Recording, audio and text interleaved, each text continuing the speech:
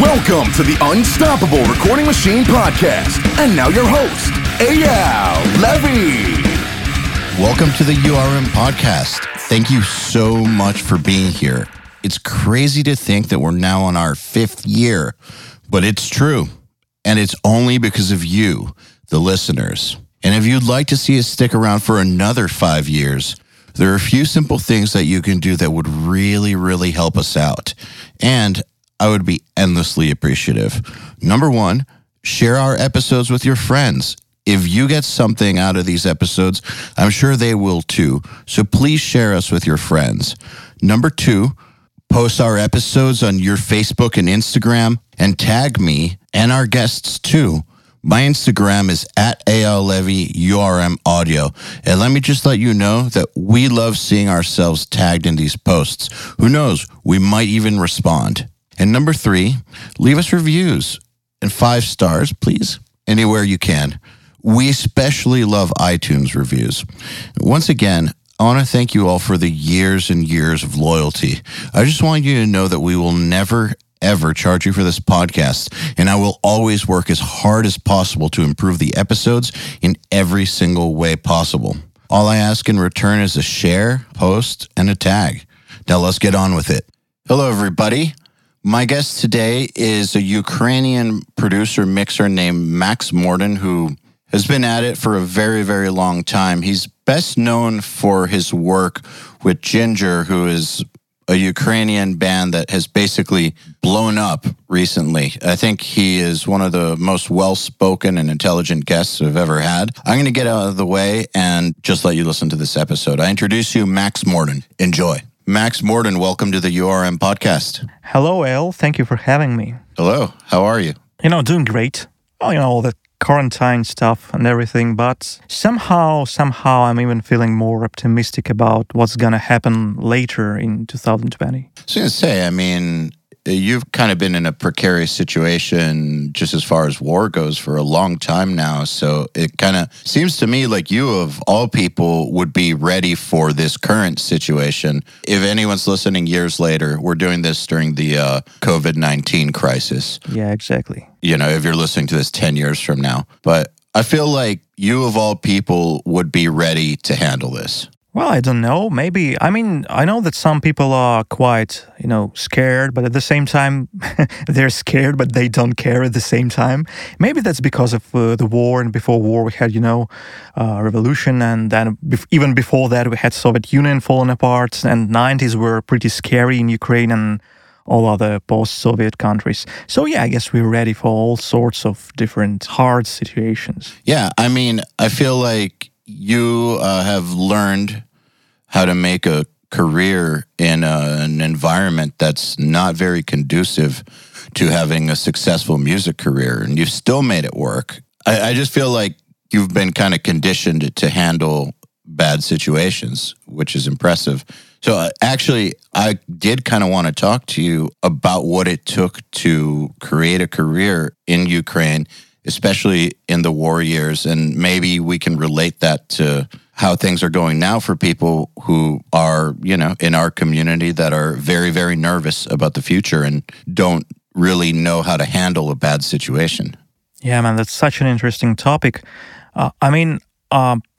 You see, in my case, I was blessed with a relatively normal knowledge of English, even when I was a little kid. So my mother found a teacher for me when I was like 4 years old, and it wasn't much back then, but it initiated me in terms of the knowledge of English. And right now, in the internet era, if you can freely communicate with people around the world, then probably your career will be okay. Because if I only had Ukrainian clients, and maybe, Ukraine is a half Russian-speaking, half Ukrainian-speaking country, so I could probably also work with some other post-USSR countries. But still, it's not enough. It's too small of a market for a metal producer. But I can, work with band from France today, with band from Mexico tomorrow, with band from Ukraine another day, and that way, I'm fine even during the hardest days, even now. Although I feel like everyone now is being very careful with their expenses, So it may be harder to find the clients. Still, you can do something while you're short on cash. You can probably start something new for your studio being recognized, like a YouTube channel, maybe some free mixes for clients, maybe some great deals, maybe do some samples or some mix templates, try selling that stuff and everything. So you can always find a way. Luckily, we're living in the 21st century, and war now is slightly different from what war was like in the 20th century. Yeah, just a little. By the way, how many languages do you speak? Well, in fact, I do speak 3 languages. It's Ukrainian, Russian, and English. But it's important to understand that most Ukrainians speak Russian and Ukrainian. These are 2 very similar languages. So it goes like 2.5. It'd be Ukrainian, Russian like 1.5, and English is the second language. Okay, I was just curious about that because I didn't know if Russian and Ukrainian were worlds apart or if they were just, similar with a few key differences. Yeah, pretty similar.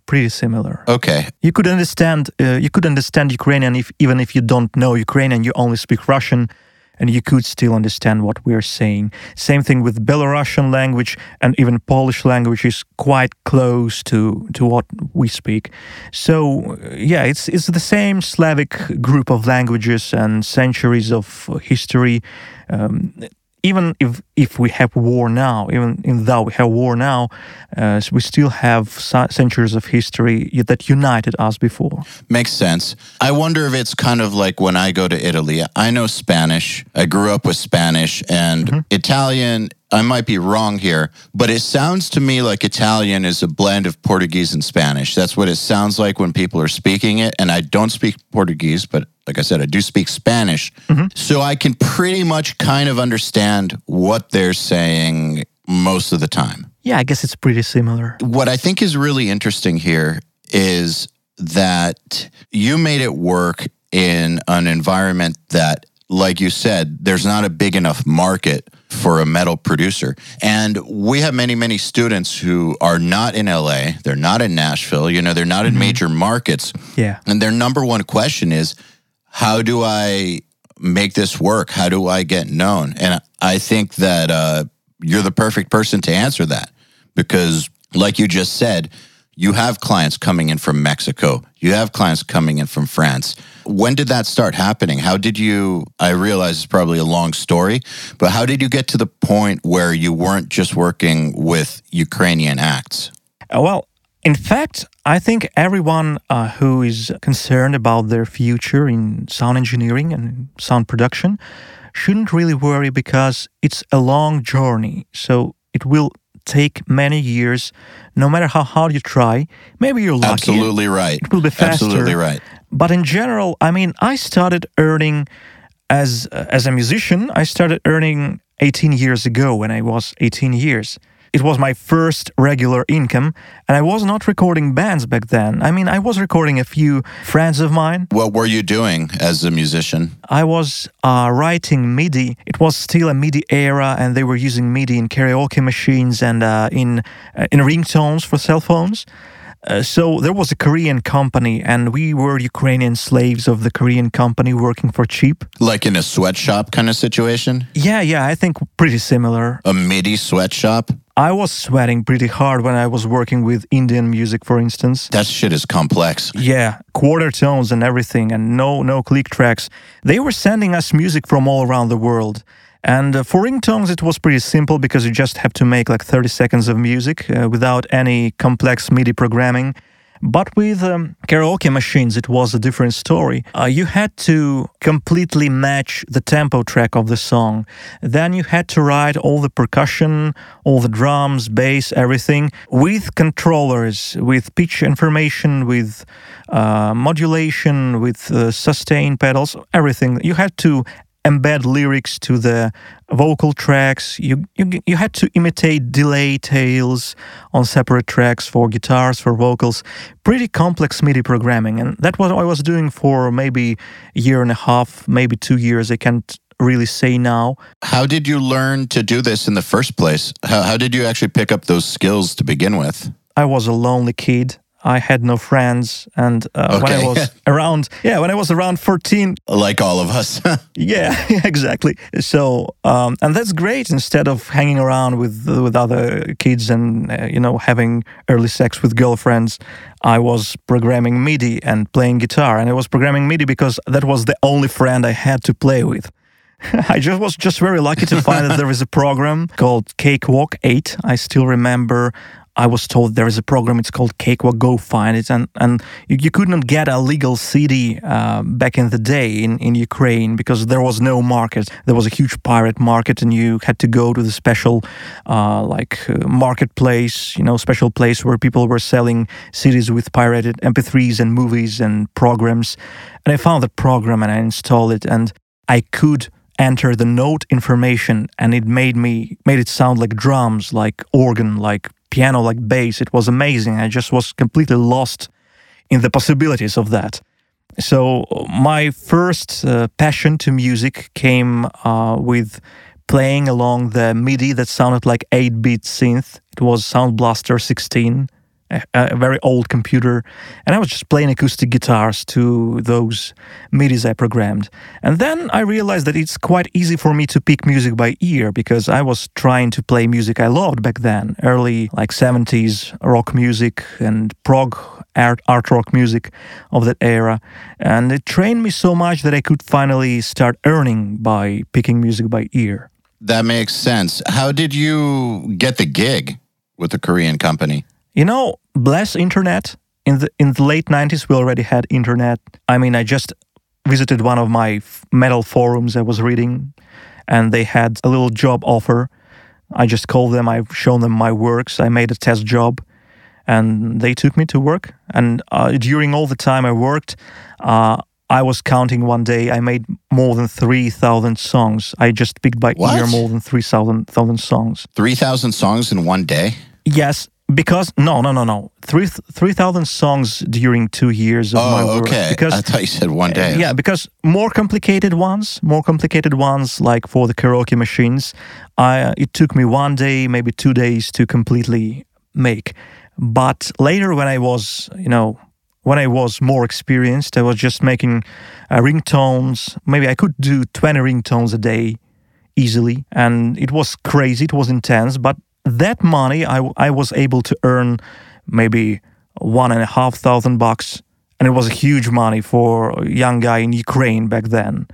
And thanks to that money, I bought my first recording equipment, like studio monitors, Yamaha's H80s, HS80s, and the first RME, Fireface 400. So it was my first setup, and I could already record some audio, could already earn like the producer of the bands. Okay, that's pretty impressive, but where did the bands come from? First of all, it's a big jump from programming MIDI to actually knowing how to record. So absolutely. Where did that knowledge come from? And then where did the bands come from? Yeah, so once again, and I think I'll say that many times, bless internet. Because it was maybe a few years before the first social networks appeared, but we had forums about guitars, forums dedicated to metal music and everything.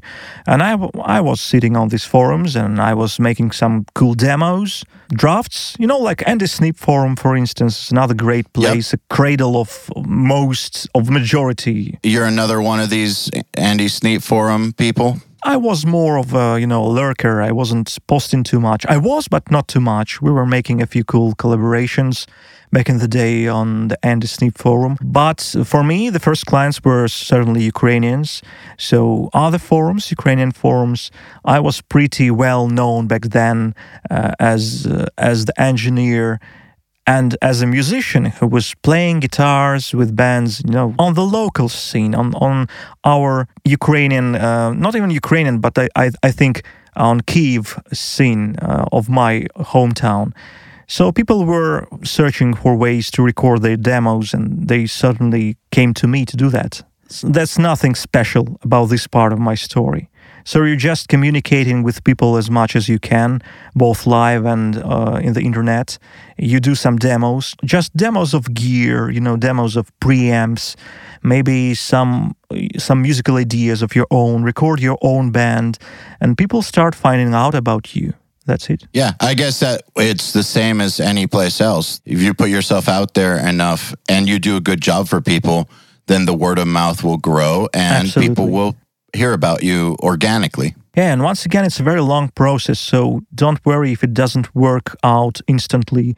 It's like a snowball that will grow, gain mass and gain speed and gain energy that way. But that at first, maybe some of the first clients won't be happy. Maybe you won't be able to properly communicate with them because it needs skills too. So some of your first experiences might be bad or unlucky. But still, I remember my first band. My first band I recorded was even before the MIDI days. I was 16 years old and they were playing black metal. I was not listening to black metal at all, but I had to record everything for them because they didn't know how to play the click track. But they had cool ideas, they had really cool riffing, cool lyrics in Russian. So it was very interesting for me to find out how to play black metal. So they were sitting near me, showing me ideas, and I was playing what they told me to play and programming, keyboards and drums. Also, there was one interesting nostalgic thing. I learned how to sample stuff very early in my life. Because with Sound Blaster cars, especially Sound Blaster Live, you had cool sample containers called sound fonts. I remember those. Yeah, you could program them with Vienna, I think the program was called. And I was searching for samples of naked drums in my favorite records. And I was slicing them out to have a snare and tom, maybe quieter, louder snare and a kick and, a crash if I was super lucky. I was also sampling my own bass guitar, for instance. So it was a lot of interesting experience too. So when more advanced things like Kontakt appeared, it was not hard for me already. Also the concept of the DAW itself. I found out about DAWs when I was 13 years old, so Cakewalk and the concept of the DAW was already a very familiar thing for me. Man, this is really, really interesting to me because these are the kinds of skills that really set people apart. The people that I know that are really great programmers with MIDI or who just have a very, very extensive technical knowledge of how to operate the technology, they tend to do very well, as long as they're cool to hang out with, of course. But it really sets them apart because there's not that many people that are actually super proficient with it. And it's just very fascinating to me, the way that you came across it. I've never really heard of a story like that before. It's also really fascinating to me that at 13 years old in the Ukraine, you already knew what DAWs were. Yeah, I was very lucky. Kind of mind-blowing. I was very lucky. I just heard it from a friend, not a friend even, from a guy in the school. I could just miss the opportunity to find out about Cakewalk back then. And it was, I cannot express enough how amazing it was for me to find out. Because I tried recording in different environments back then. So I had an old tape machine, a cheap tape machine, and it could record on one cassette, and you could record what was recorded and record overdub on top of it. So I was trying that as a little kid. I was trying to build my own guitar, electric guitar, using parts from the vinyl players, old Soviet vinyl player had. So back then, it was so magical because you had no opportunities, you had no tools. What's most important, you had no tools back then. So you were exploring the hidden world of magic. You were just watching the celebrities playing these expensive guitars and running them into great amps, playing huge shows with a lot of lights, changing instruments all the time.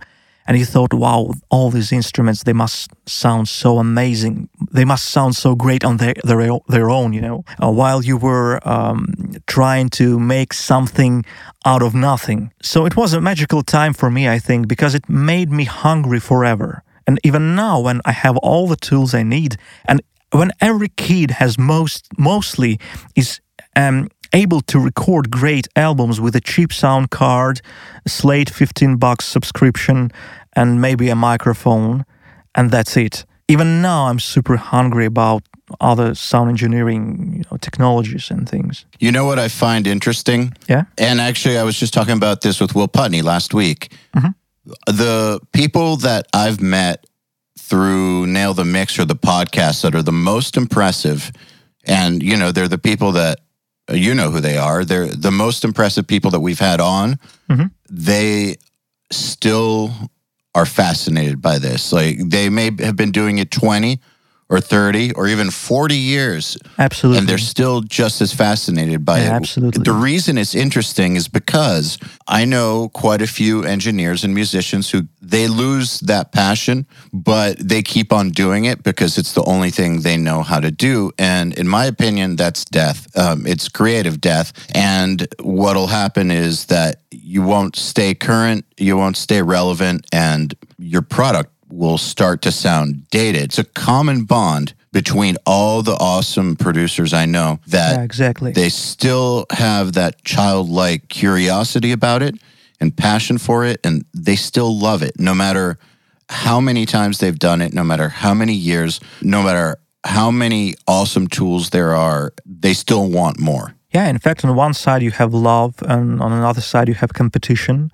And these two things are the most powerful engines to run your car, so to say, your creative flow, to make it powerful forever. When it comes to competition, and I love competition, it's so good. Do you have much in the Ukraine? Like, it doesn't seem like you would have had very much around you. What were you considering your competition? It makes me think of when I was in a local band when I was like 15, and my dad came to a show, and my band blew all the other bands off the stage, and we had a great show. And I went to my dad expecting praise, and he said, "It's just 3 chords over and over and over again." Yeah, man. I was like, why? But we were better than everyone else. And he said, "Don't compare yourself to those people. They're terrible. Exactly, compare yourself to the best." And so I figure you were probably thinking of your competition as just the best producers all over the world, not necessarily people in the Ukraine around you. Or am I wrong? Yes, you're right. I was actually thinking about my stepfather when you were telling your story, because he just said me the same things. I remember being super proud of recording a shitty cover with out-of-tune guitar and stupid vocals, and I made it, I made the art, and I've shown to my stepfather, and he said, "Man, that sucks." And actually, my stepfather was the guy who introduced me to all the classic rock bands, starting from the Beatles, ending with King Crimson and Pink Floyd and everything. So he's the person I'm thankful for the music taste. And also I'm thankful for his criticism, because back then I had no one to compete with, because I was just a lonely kid playing music no one around me listened to. But he always told me that you should not be happy about yourself because you're doing something average. You should always criticize yourself. You shouldn't be like too perfectionist, of course, because that might ruin you. But thanks to him, even now, when I don't feel I have anyone in Ukraine who could really kick my ass easily, I still feel like I suck at many things in terms of engineering. When I'm hearing some other guys, some biggest names in the industry's mixes and productions, I still feel like, okay, I've got a long way to go. I also feel like I'm still making mistakes, and each mistake feels very painful to me, Absolutely. So I think that's another thing. It's like a lifetime hunger I gained because I had no access to quality gear in my earlier years. The same thing with criticism. I had that share of criticism from my stepfather, and I learned to do that myself. One of the things that I've noticed really, really hurts producers and musicians in small towns or small markets is that and I've noticed this a lot, is they will compare themselves to the people around them. That's a wrong move. Yeah, because I've gone to, small markets to record bands, like I've been flown in, and then I'll use like a studio there that is supposedly good, but it's a piece of shit. And you can tell that the owner isn't, like, he doesn't care. Yeah, man. And I'm not judging on financial terms because I understand the situation that maybe they can't afford the same things as you would at a studio in LA, but that's not the criteria I'm judging on. What I'm judging on is the mindset of the owner. And typically, they kind of don't care to make themselves the best they can possibly be. They compare themselves to the people around them who aren't very good, and they're happy with that, but at the same time, they don't understand why their career never goes further than that. And that's very painful for them. I mean, because when you're working, you shouldn't be just happy with what you have. You should always think about your final, optimal, best aim, your destination point. Where do you want to end? Would you like to end, not end, but, go to the very top and record the very best bands, really enjoy working with super talented musicians all the time? Or would you like to record bad musicians forever, being unhappy with their shitty takes and shitty music and out-of-tune guitars and horrible drumming and small budgets and, everything else, stinky feet? I don't know. Or instead, would you like to go higher and higher and higher? Of course, it's much harder on a certain level because you will still have to work with bad bands for a few years of your life. You know what, though? You still have to work with bad bands even at the top because of course. Some bad bands get signed. Of course, but still you have budgets. At least you have budgets. Yes. Yeah, you definitely do have budgets. So let me ask you then, where would you like to end up? I would like to end up as a person who is free to explore creatively without any time limits, so to say. What I mean is that I'd love to record my favorite bands, and Ginger is one of them. I think there will be more bands in the future I'll fall in love with as the producer. And there are a few of such bands right now, like Chokran, Ignea, a few other bands I really love to work with. And we are working together for years and years, and I think we will continue. But I'd also like to spend a lot of time exploring my own music. So it's very hard to combine being a musician. I'm not even talking about being a touring musician, but at least being a musician who is able to regularly deliver new music, new records and everything, and the successful producers. Those two things very rarely can be combined because both of them take so much time, so much effort, and both of them shape your mindsets in a different way. So a touring musician will develop into a different person from point A, and the sound producer will develop in a totally different person. That's why, I guess, I don't know, I never had a chance to find out, but that's why I think, for instance, Nolly chose to become the producer instead of just touring all the time with Periphery. I may be wrong, of course. No, I think you're right. Will Putney, he's got, Fit for an Autopsy. He does not tour with them because his priority is to be a producer. Bo Burchell from Seosin. I know that he did the touring thing for a long time, but I don't think he would do it full time anymore. I think he'll do some shows, but I don't think that he's interested in doing a full-time band anymore. He wants to be a producer. And I agree, man. So when my band was touring, when we were active, my production side definitely became secondary, and I only did it when I could. Because my main focus was the band. It was moving the band forward and being able to keep up with my playing. Like, had to keep my playing as in top shape at all times. And that's a ton of hard work. So, man, producing for me was like a all-encompassing thing. Like, when I work with a band, it's all I would think about. And for as long as it took, and I can't think about a band I'm working with 12 hours a day. Yeah, exactly. Then stop and then go practice guitar for 5 hours, Absolutely. And still be a human. That's what you said about the engineers who don't have healthy ambitions and they are just sitting there in their local studio doing nothing to become better. So you could probably combine an average band and average studio activity, but you cannot combine trying to become the best producer in the world and trying to become the best band in the world. That's just too much for one person. Yeah, it's true. I mean, another example, Kurt Ballou and Converge. I'm sure if he wanted to, Converge could be touring all the time. People still love them. If I remember right, I remember the times when Devin Townsend was producing way more than he does now. Even if he does now, I don't know. But now he's super creative, and he just, he's the equivalent of a creative person for me, like the best example of hyper creative, super talented musician. So he chose that over production. Yeah. However, he did learn how to mix recently. Yeah. Have you heard the mix on the latest record? On the latest record would be... Well, actually, I don't know what the latest record is. He does so much stuff. Many. Well, just look up the song Genesis. I will. It's fucking nuts. It's a little different. I mean, if you're mixing for yourself, you're still making something for your own band. So you're contributing to your own band. If you're the professional producer... Dude, yeah, but this is not like a normal mix. This is... Oh, I see. Well, Devin Townsend is not like a normal human being. So.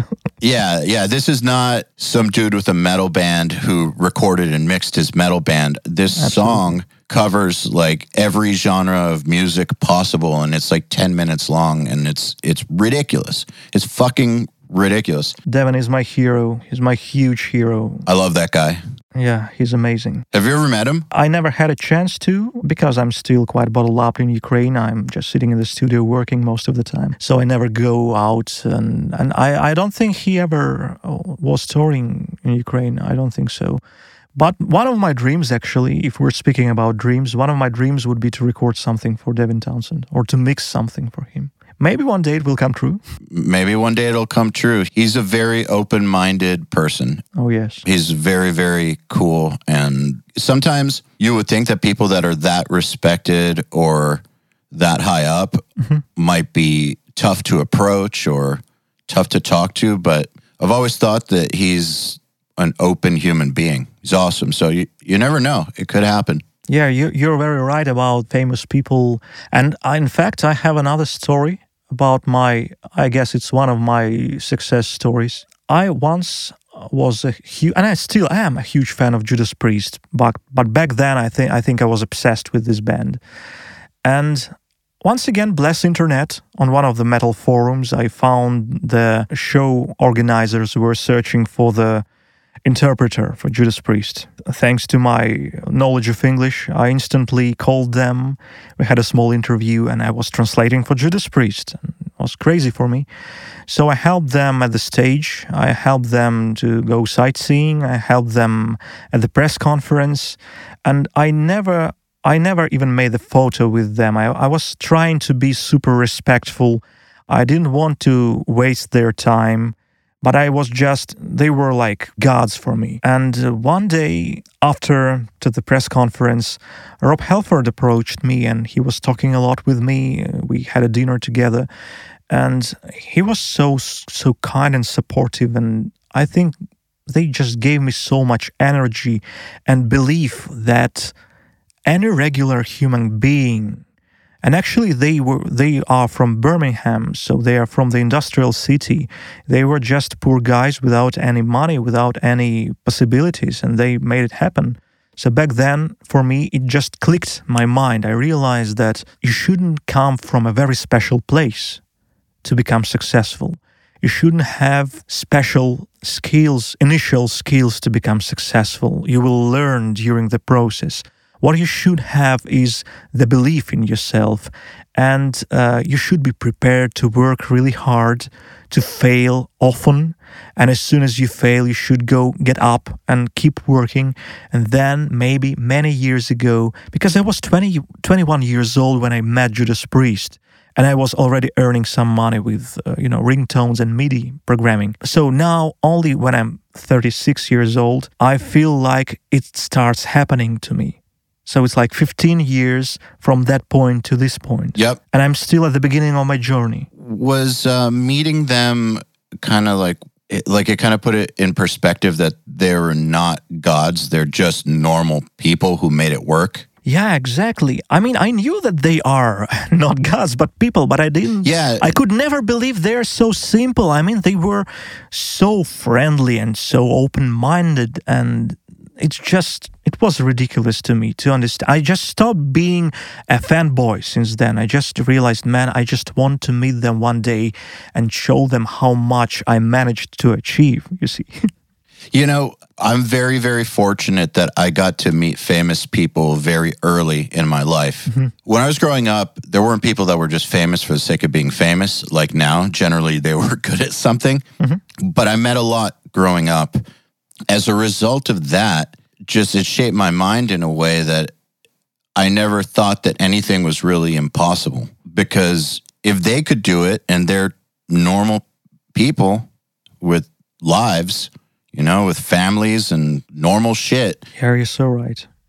Yeah, like, because I think that when people look up to, you know, a famous person, and I don't mean like a Tom Cruise or something, I mean like someone really well known in whatever field you're talking about. So, like, it could be someone that's well known only in jazz or well known only in particle physics, who knows?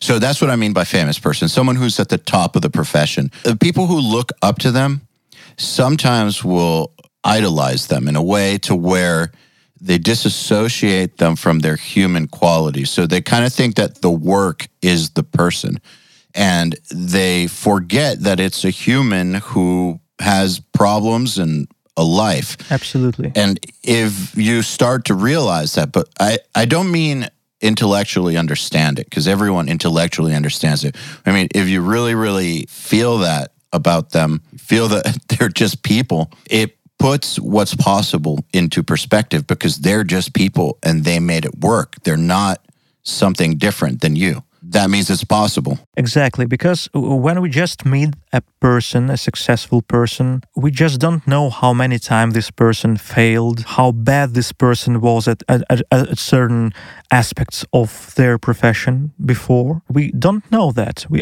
don't know about all the trials the person had. We only see this person now in the current state, and that's a huge mistake in most of the cases. Because I perfectly remember how hardly I sucked at everything I feel I'm good at right now. I remember learning things from ground up, and I had nothing in terms of knowledge back then. It's just because I was doing it so much, and I was just doing it so much because I wanted to earn some money with MIDI, for instance. For everyone who's listening, just use every opportunity that is interesting to you, that you find that resonates with you. Just use that opportunity to learn new techniques, be it MIDI or recording a live band or playing something. Because if you're a metal producer, most likely you'll have to play at least something, at least play good riffs and maybe good bass and maybe sing a little bit. That will help you a lot. So just use every opportunity to gain experience. And then one day you'll find out that you're on the top of your profession. You know, I'm sure that when you were doing the ringtones, you weren't thinking, I want to do ringtones forever. Of course. I was dreaming to quit that profession, but that's the only one I had. And right now I realize, man, I never worked at the office. I never worked on non-musical jobs. And I think I'm very lucky, because for me, I mean, I know so many musicians who just don't believe in themselves because they have an office job, the day job, that is very different from musical passions of theirs. That may be very limiting for their mindsets. That's what you said, like you met so many famous people when you were a kid that you realized very early in your life that there are no limitations except your inner limitations. Yeah. So, and what I think is fascinating about this conversation is when I talk about that stuff, a lot of people who don't believe in themselves or want to be pessimistic or negative will say that I only feel that way because I was lucky enough to have a famous dad. Oh, I see. Right? So it's because of how I was raised, which gives me this perspective, which, yeah, okay, it is true that the way I was raised gives me that perspective, but it's not unique to my situation. Absolutely. Because you grew up in Ukraine doing the ringtones and you still feel this way. I feel this way, yeah. It goes to show that it doesn't matter where you come from. You can adopt the right mindset. You can. It should grow, though, because I didn't understand this concept for years and years and years. Only now I feel like I can certainly say that it's the right way to think about things. Back in the day, I was just dreaming a lot and I was just obsessed with music. What I realized, though, is that there is no chance for you to succeed in something you don't like as much as to succeed in something you like. So I was always raised to become the programmer. So my mother thought that it's the only way to earn in Ukraine, and she's kind of right, because programmer is the best profession to earn money, right, in Ukraine. But at the same time, she just didn't know. Like a computer programmer? Yeah, computer programmer. Okay. Because everyone's getting, hired by international companies, so you can earn like $3,000-4,000, which is huge amount of money in Ukraine. What she didn't know that I had this passion for music. She just could not know that. And when my passion for music started showing itself, when I started earning money by myself, she immediately stopped pressing on me. She said, just do what you want because I see that you're serious about that. And that's another example of why I'm very thankful to my parents. But you said that you're lucky.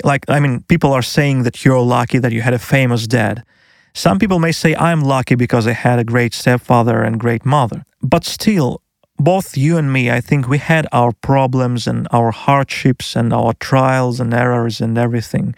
And I think that every person, no matter where the person lives in, every person has a certain amount of chances in their life, a certain amount of opportunities to use, but not everyone notices them and not everyone uses them. I notice that so many times when someone asks me to criticize the mix or to ask how to talk with the band, with the problematic band especially, I'm giving my advice to a person and I realize that the person doesn't believe in themselves. The main issue is believing in yourself or not believing. The reason that I agree with you is because I know so many people who came from famous parents who didn't do anything with their lives. Mm-hmm. They got opportunities, but they didn't take them. Mm-hmm. And I know lots of people who came from no connections who have incredible careers because they spotted the opportunities. That's the great point. And I know everything in between also. But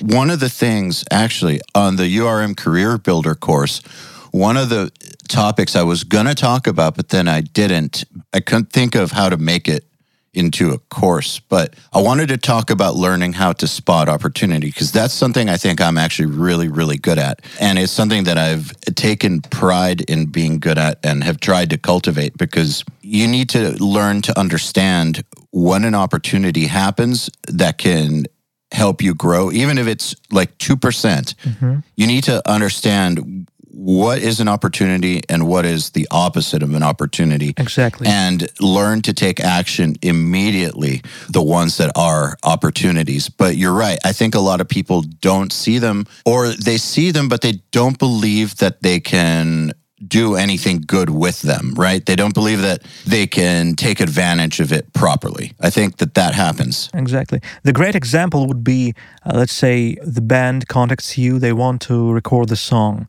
And you start talking with the band, you realize that you just don't really get into their kind of music. You don't really like them personally. So you'd better not work with them, but they're offering you money and you think that you will. It's a nice offer for you. In this case, most likely, if you have a chance to pass it, better pass it. But sometimes you just feel the band that approaches you for another reason. In my case, Eugene from Ginger approached me back in the day to help him with a video. So they didn't want me to mix their stuff.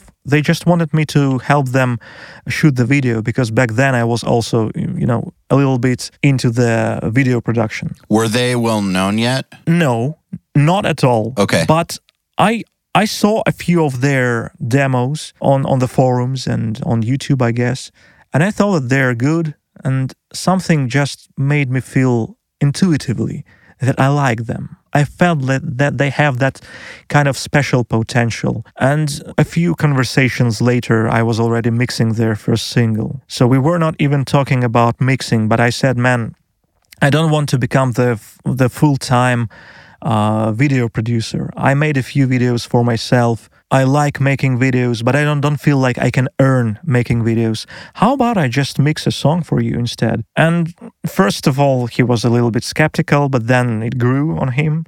And we started working, and since then we're working on each and every project, That's the thing about opportunities. Sometimes you just want to look closer on the bands you're working with, and also on the bands that surround you and you're still not working with. Choose the bands that you like, choose the people whom you like, and try to avoid bands you just don't like at all. Because that will shape your circle of friends, circle of clients, returning customers who will be your surrounding. So you will be either a happy person with great surrounding or unhappy person with horrible surrounding. You will think that the world sucks and music sucks and everyone sucks. Instead of that, you can just, be a very, very happy person. The thing that you said about trying to find something that makes you happy to do. It's an interesting topic because some people say that the idea of following your dreams is delusional because most people won't be able to achieve them. And it's just not realistic. And maybe there's some truth to that. However, I feel like if you want to be a professional producer, you're going to have to work really, really hard at it. So regardless of anything else, it's going to take years and it's going to take a ton of work. Exactly. And so if you're working on projects that you hate, you're going to not be motivated to do the work required to get good enough to have the kind of career that you want. So yeah, here and there, you might have to do things you don't like, but you should make a point of seeking out things that you do like. And even though I don't believe that you should be inspired to work, you should work regardless of if you feel inspired or not. You should just work out of work ethic and habit. However, if you can add work ethic and habit to something that inspires you, that's the formula right there, because that's what'll make it feel like it's not work. That's what'll allow you to have the motivation and the energy to work as hard as you need to work for as many years as you need to work to get the job done and to build the career you want. Yeah, I cannot agree more. What you said is just right in each and every aspect. I mean, following your dreams is not just, I want to become a professional game YouTuber like, PewDiePie, for instance. Well, you still could if you would work really hard on that, work a few years on that. But in general, if your dream is to become, if it's a realistic dream, let's say you're obsessed with cars and you want to start building custom cars. You'll need 10 years maybe, but in the end, if you work really hard, you will build custom cars quite successfully. That's actually another passion of mine, and I really hope that one day it will grow into a second business. So what I'm trying to say about happiness, it doesn't mean that you will be happy all the time. You will have problematic clients. You will have horrible days when you'll do a lot of editing, maybe just very unpleasing recording sessions with musicians who are sloppy. You'll have to re-record things for others. It doesn't really matter. What matters is, in general, are you happy with the direction you're going in or not? So does it work for you or not? If you have to go through dozens or hundreds of bad bands, but in the end you're moving forward, that's worth it. If you feel like you're going nowhere, it's a different story. So that's most important. Not that you just gotta be happy all the time. Every day will be a pure joy for you. That never happens, I guess. I actually just made a post about this, about How to Know When to Quit a Project. Oh, yeah, 1.5 years. Yeah, I read it. Yeah, great one. The thing is, I don't mean that necessarily for like if you're trying to become a producer, because there's going to be several years of building up to it, right? That you have to get good, and that's going to take 10 or more years. But I mean more once you have a certain skill developed at something. Like there's something that you're actually good at, something that you know how to do, you know, a new business venture idea, something like that. Not something where you're starting from the very beginning. If your goal is to become one of the best guitar players in the world, you're not going to be there in 18 months. You might be there in 15 years. Exactly. So it's more like if you're already a really good guitar player and you want to try a new project, from the moment you release that project, right? So you could have worked 5 years on it to develop it. But then from the moment you put it in the market, that's when I start the clock. But it's different for producers. However, I would say that if you spent your 5 to 10 years getting good, right? And then you open a studio and 18 months to 24 months go by and there's no growth, then maybe you're doing something wrong. Exactly. I'm not saying 18 months from point zero, if that makes sense. The nice example would be our second studio we're building now in Switzerland with my friend. And although we've just found the place to build it and we only have like the title and the logo and the website and everything, the place itself is not built yet. Still, we have like 10 clients already in our portfolio. And I think by the moment when the studio is finally built, I think we're going to be booked for a year, if not more. That's just because I guess we both know both me and my friend, we know how to record bands, we know how to talk with bands, and we have a lot of friends already at this moment. So that would be a good example of what you were writing about in your post.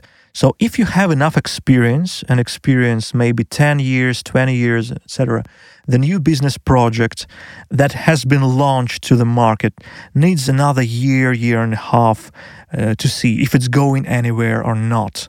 Sometimes it just skyrockets, sometimes it just moves slowly up hills, then it's okay.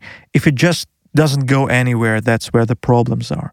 Yeah, and you have to be honest with yourself enough to realize that. Yeah, you'd better spend your precious lifetime on something else then. Yeah, absolutely. And so I definitely do encourage people to follow their dreams, but I also encourage them to be honest with themselves about how things are working out. It's like, well, what if I decided I wanted to become a professional basketball player? Oh, yes. Yeah, it's not going to work out no matter how bad I would want it. I don't want it, but just for example. Someone was just telling me that they had this with baseball. They really wanted to be a baseball player.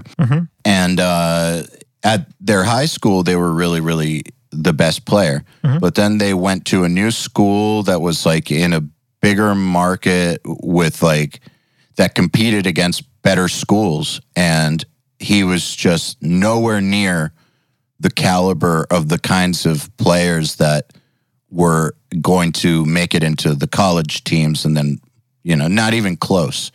So he just dropped it because it was not worth the time, basically. And here's where the important message lies. So this person, I don't know the person, of course, but he could have worked much harder and make something extreme to get to the next level of playing baseball. And then he would notice that he can compete with these players of higher level. And he would finally get to the top.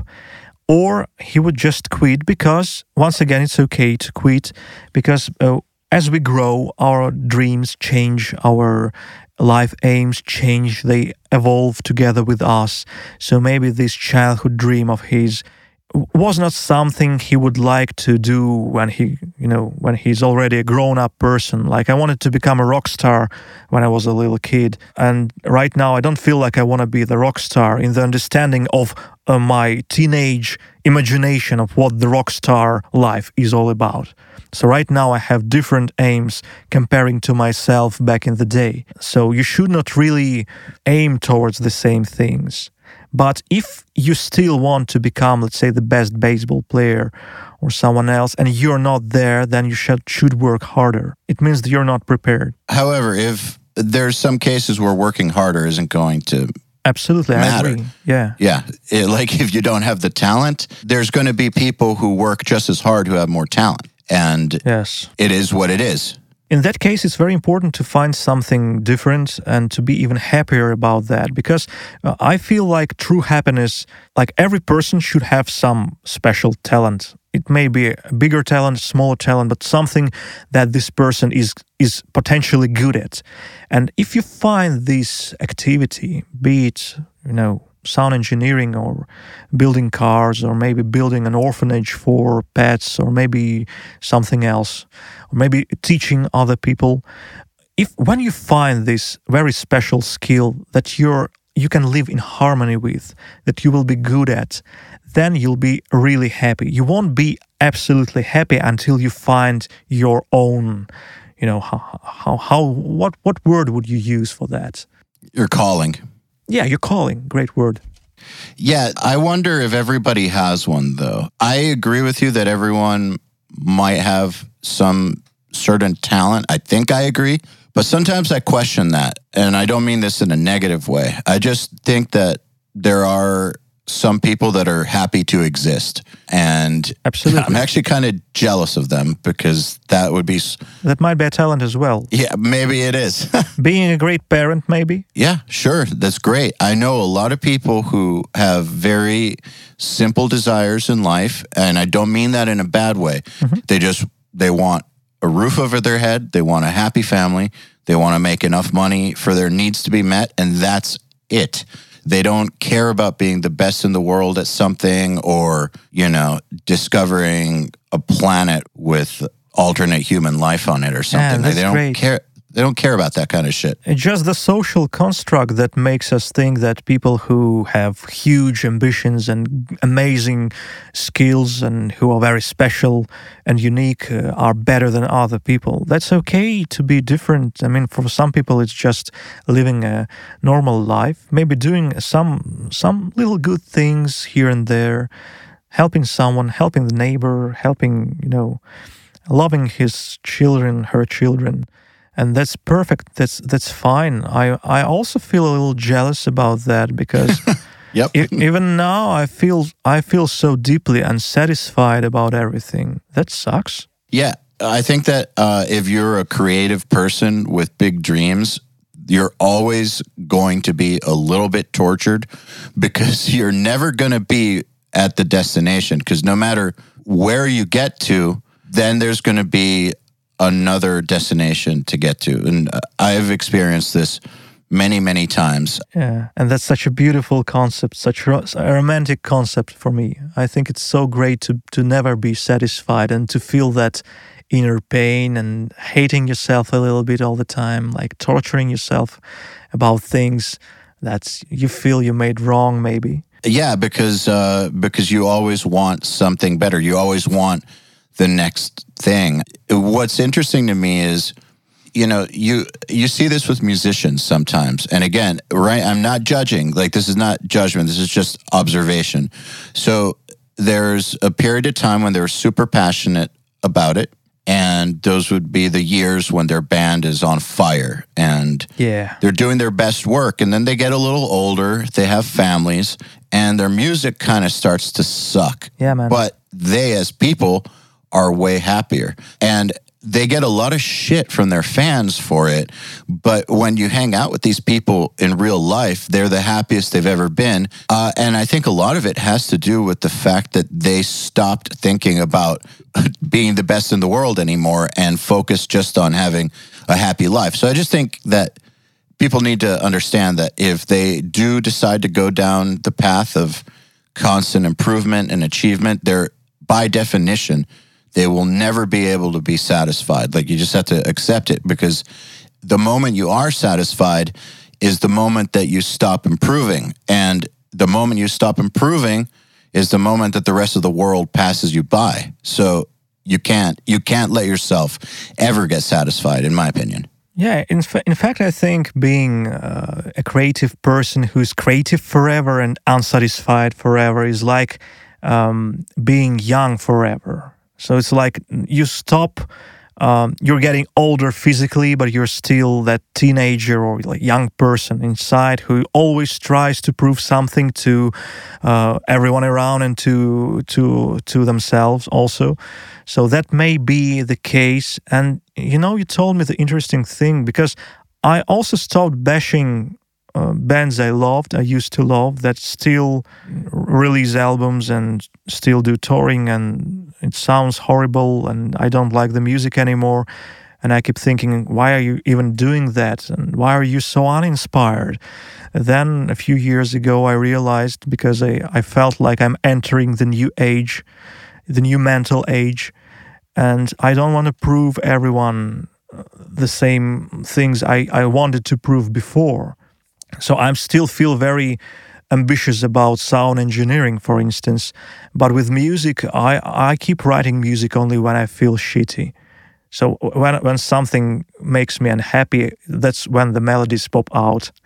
So I think when you're trying to reach happiness and harmony in life, that's when your music will stop being interesting to everyone around, because you're not resonating with that. The best music I ever wrote was like right after breakups. I never wrote about the breakups or anything. Like, I never wrote music about anything. I just wrote music, but for some reason, it was always right after a breakup in those 6 months of feeling like shit that the best music would happen. Always, every time. You could probably even use that for your advantage if you're the musician. You just generate situations that would force you to write more good music by feeling shitty all the time.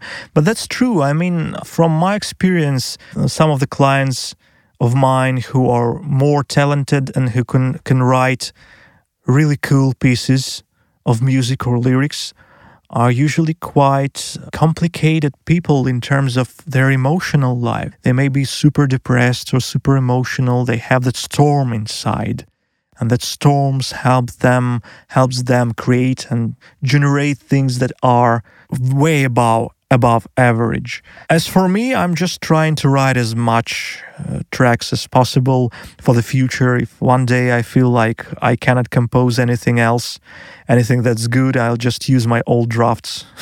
Yeah, that works. Hey, everybody. If you're enjoying this podcast, then you should know that it's brought to you by URM Academy. URM Academy's mission is to create the next generation of audio professionals by giving them the inspiration and information to hone their craft and build a career doing what they love. You've probably heard me talk about Nail the Mix before, and if you're a member, you already know how amazing it is. At the beginning of the month, Nail the Mix members get the raw multi-tracks to a new song by artists like Lamb of God, Angels and Airwaves, Knock Loose, Opeth, Meshuggah, Bring Me the Horizon, Gojira, Asking Alexandria, Machine Head, and Papa Roach, among many, many others. Over 60 at this point. Then at the end of the month, the producer who mixed it comes on and does a live streaming walkthrough of exactly how they mix the song on the album and takes your questions live on air. And these are guys like TLA, Will Putney, Jens Bogren, Dan Lancaster, Tui Madsen, Andrew Wade, and many, many more. You'll also get access to MixLab, which is our collection of dozens of bite-sized mixing tutorials that cover all the basics, as well as Portfolio Builder, which is a library of pro-quality multi-tracks cleared for use in your portfolio, so your career will never again be held back by the quality of your source material. And for those of you who really want to step up their game, we have another membership tier called URM Enhanced, which includes everything I already told you about and access to our massive library of fast tracks, which are deep, super detailed courses on intermediate and advanced topics like gain staging, mastering, low end, and so forth. It's over 500 hours of content, and man, let me tell you, this stuff is just insanely detailed.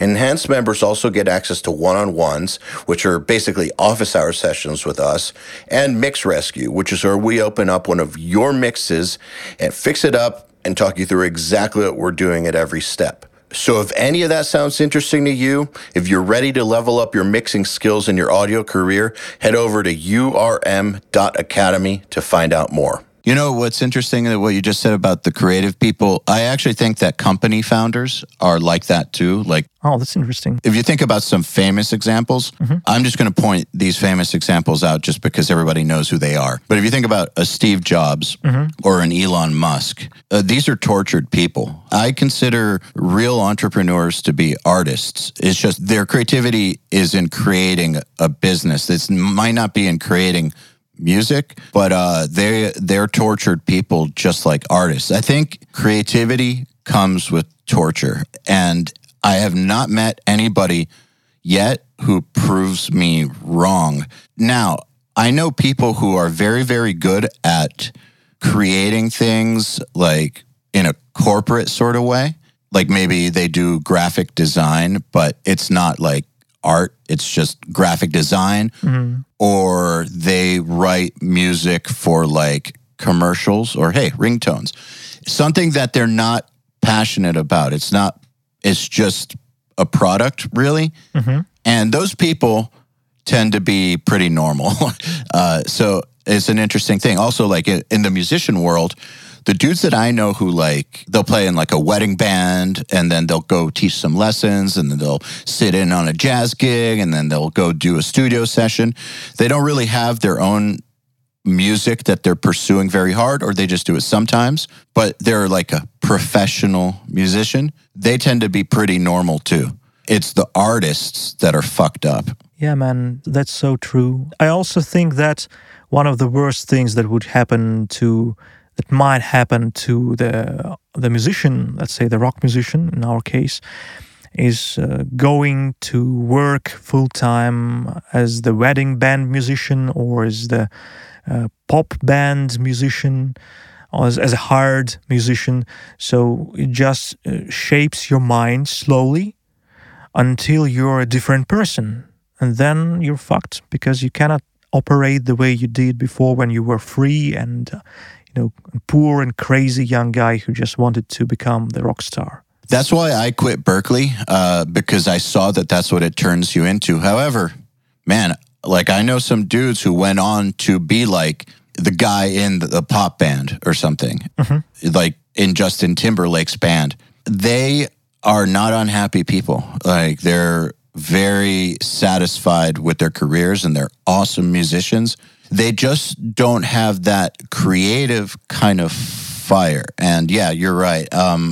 If whatever you focus on is what shapes you. Exactly. That's exactly why I left that school. I didn't want to be that, but I admire anyone who does. I just think if your dream is to be an artist, and I mean artist in any sense of the word, whether it's entrepreneur or musician, artist, if your dream is to be that, and if that's what you are, like if that's how your mental wiring works, and then you end up as the wedding band musician, you're going to be very unhappy. It's very, very important to understand which type of person you are, I think. Yes, exactly. It's the same thing with certain writers and with scientists. Just the same thing.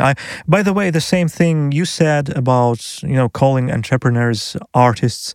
I do that all the time. I mean, I think that art can be found everywhere. Like you want to build a Ford or you want to build a Lamborghini. The one thing is just building reliable cars. Another thing is creating pieces of art. Yeah. Absolutely. I feel no less creative starting companies than I did writing music. Like it's still the same thing for me. You feel that fire and you're thinking about that all the time and your brain generates things that you're not even analyzing. It just gives you ideas from the subconscious part of yourself. Yeah, it's interesting, but that's why I'm kind of jealous, though, of people that aren't artists, because I feel like it's a lot easier to be satisfied. And at the end of the day, the real good question to me is what's more important, achieving things or being like content? I think that maybe being content is more important. But if you're an artist, you kind of don't have a choice. So you just kind of got to accept who you are and go for it 100%. I guess finding yourself, really finding, because for some people, they may have had problems in the childhood with parents trying to dominate them into a different life. And so for some people, it's very hard to find their true passion even if they have no passion, right? Find the true life, find their true selves. Just what you said. Yeah. Let's change tracks and talk Yeah. about Ginger a bit, because I want to talk about your relationship with them. Well, first of all, they're awesome, and your work with them is awesome. Thank you. But I think whenever people ask me, how do I make it as a producer? Get asked that all the time. And I say there's two ways. Number one is you work with a band that's tiny and you help them get better and they get recognized. And as they grow, you grow. You keep working Exactly. together. Exactly. And so there's that scenario, or, that's like Andrew Wade with A Day to Remember. That's Jason Sukoff with Trivium. Like, I know that a lot of my friends are that story. However, that story is pretty rare. And I say that the other way is that you work underneath people who are working with the kinds of bands you want to work with. And then through that, you work your way up. So, you start as an intern, working for somebody who is, if you want to be a metal guy, you don't go intern at a country studio. You try to intern for the best metal producer you can find. Yeah, that's and right. then you meet people in the metal industry and so on and so forth. I think that's the other way. But so you did it with if I understand correctly, you grew with Ginger, right? Yeah, exactly. I even dare to say that, my own personal musical experience, back in the day, my band was slightly bigger than Ginger. But then I just concentrated on engineering, sound engineering, and they started growing really fast and working really hard. But we were growing together with each release, with each mix, and with each production. In fact, things you said, that's what I like saying. I usually, when people are asking me about how to become successful in sound engineering, I say that find the clients you like as people and as musicians and work really well on their songs and help them grow as hard as you can. Then they will grow most likely. Not everyone, maybe 10%, maybe 5% of them will grow into famous bands. Maybe 1%. Maybe 1%, yes. And then you will grow together with them and you'll have a totally different set of job offers at that moment, because right now, like when Ginger are now bigger than me, before they were smaller than me. Now, everyone in metal community knows about Ginger, but only guys who are into sound engineering may know about me. And that's fine. But what I'm trying to say that there are so many places in the world, not only places with well-developed sound engineering industries. So internship is not something you could use in Ukraine, for instance. Yep. Unless they wanted to intern for you. Yeah. What I mean is that I'm getting requests for internship quite often now. And I'm trying to explain people that, guys, I just don't need anyone and you cannot be physically present in my studio. It's a small studio. I was just kidding. But I know exactly what you're saying is that route B isn't possible in most cases. It's a classical one. Yeah. It's great, but it doesn't really work for most of us. And the majority of the audience of Unstoppable Recording Machine, as I understand, are those guys who are building their way up from, let's call it, from the bedrooms. You've definitely got both, but yeah, I would say that's the majority, because the majority don't live in places with well-established scenes. Yes. So what you can do, like what I did with Ginger, and I was just lucky, and I think I did it with many, many bands. So the same approach, I was just being super friendly and supportive and was carefully working on each and every revision they sent me, and sometimes they were super happy, sometimes they were not, but they were still, and they are still the returning customers. They just didn't make it that high. With Ginger, they did, because they had their own share of crazy events in their lives that just made them who they are now. Yeah, there's something special about them. They had to go through things like becoming refugees, living without any money in the half-rotten house, without hot water, somewhere in the very ass of Ukraine, just to tour as much as they could, because it was near the border. So they were living near the border, and they had the old van, and they were living together in the small house, going crazy. Just imagine the quarantine, how many people are going crazy now. They were just forced to stay together all the time, 24 hours a day, touring together, like, smelling each other's legs and farts and everything, and just going insane without any money. They just had no other opportunity to earn but touring. So they were touring hard. They were almost like repairing their van with their own hands. I'm maybe exaggerating a little bit here and there, but they went through hell. I mean, I remember the first song I produced for them, not just mixed for them, but produced for them, called Sit Stay Roll Over. They came to Kyiv, and I made a huge discount for them, like a crazy, like more than, like they paid me 30% of what I usually ask from bands. And still, I also paid for the studio where we recorded the drums. So I left with a funny amount of money. But I thought at that moment it was worth it. Something was great about that song. And then they received the offer from Napalm Records. And then everything started going uphills very quickly, just skyrocketing. More tours, touring USA, recording the full length at my studio, and they got bigger and bigger and bigger, just went faster and faster. But first few years, it was horrible for them. They were lucky to have a normal bed to sleep while we're touring. And certainly they were worrying about their parents staying at the war zone.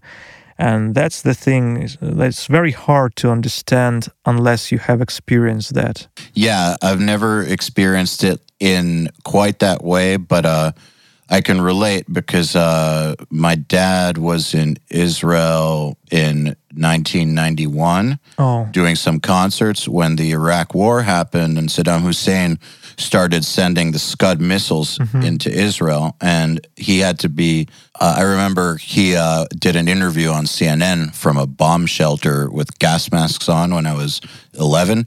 So just thinking about my dad like getting missiled was, Yeah, it does interesting things to your brain. Yeah. You said something that I have suggested to people a lot, which is if you think it's worth it and the band can't pay for something that's going to make it better, you should just pay for it. Like, for instance, the drum tech, Matt Brown, that I like to hire. Not every band that would record with me could afford him. So I'd pay for it out of the budget because it was more important for me to have great sounding drums than not. That's a great point. Yes. If they couldn't afford all the drum heads we needed, I would provide. Same with strings, like whatever was needed. I mean, provided that they weren't a fucking terrible band or something. I mean, I'm ordering strings from the USA and I'm setting up the instruments for the clients and I'm doing all that stuff just because I know that I will be happier in the end if we put the technical problems aside. If we need a tech here, well, I usually do the drum tuning because I'm happy. I love tuning drums, but still, if we need some additional expenses to make it really work well, I will always do that. If we need additional things like me arranging keyboards for them or replaying bass for them or writing backing vocals for them, I will happily do that, because when you are working as the sound producer, you're earning three things. You're earning money, that's one thing. Then you're earning experience, and third, you're earning reputation. So earning money is only one tiny part of that. The most important one is reputation, and maybe the same importance is experience. I'd rather earn a little bit more of the reputation and experience instead of just holding to my money and cutting the edges here and there, like saving on the drum tech, on saving on the drum heads, or saving on the microphones or anything. It's very important to provide as much as you can. It will make you better than everyone else around you. I mean, other engineers who do not do that. You know what's interesting? So it's kind of like three pillars: money, reputation, and experience. And they're all important. But if you focus on the money, you won't necessarily grow the reputation and the experience. However, if you focus on the reputation and experience, you will grow the money. Exactly. It's much easier for you to earn when you have great reputation. You always deliver best results. And then you find that when you charge, let's say, 5 times more per song that you used to, then like getting some strings for the clients or some new drum heads for the clients isn't a problem anymore, isn't even something significant for you anymore. So that's the best way, in my understanding, the best way to evolve. What made you think that they were worth charging 30% to and then hiring the drum room yourself and all that? What about them made you willing to do that? We were friends for 2 years at that moment. And I worked on their single, then I worked on their album, and it was already clear that they had huge potential. They were touring so much and so hard, and I saw that they would never stop on the current level, because for them it was all or nothing. So they were aiming to become successful, professional, very popular, and everything else. And I just supported them, and I knew they had no money back in the day. Actually, their drummer, their ex-drummer, who was playing with them back then, he's my studio assistant now, and my studio drummer, and he's my great friend. And we were talking a lot, and I knew everything from the inside out. I just realized that they won't be able to record the song if I wouldn't help them this way.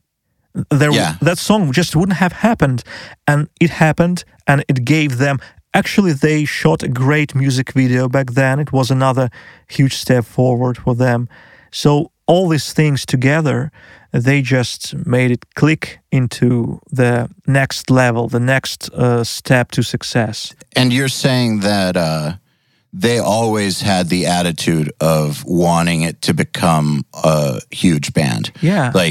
No fucking around, like all about that goal. No fucking around. Well, they are regular people, so they know how to party. But I don't mean no partying. I mean no fucking around with the music and with fucking around with the music. Music is exactly.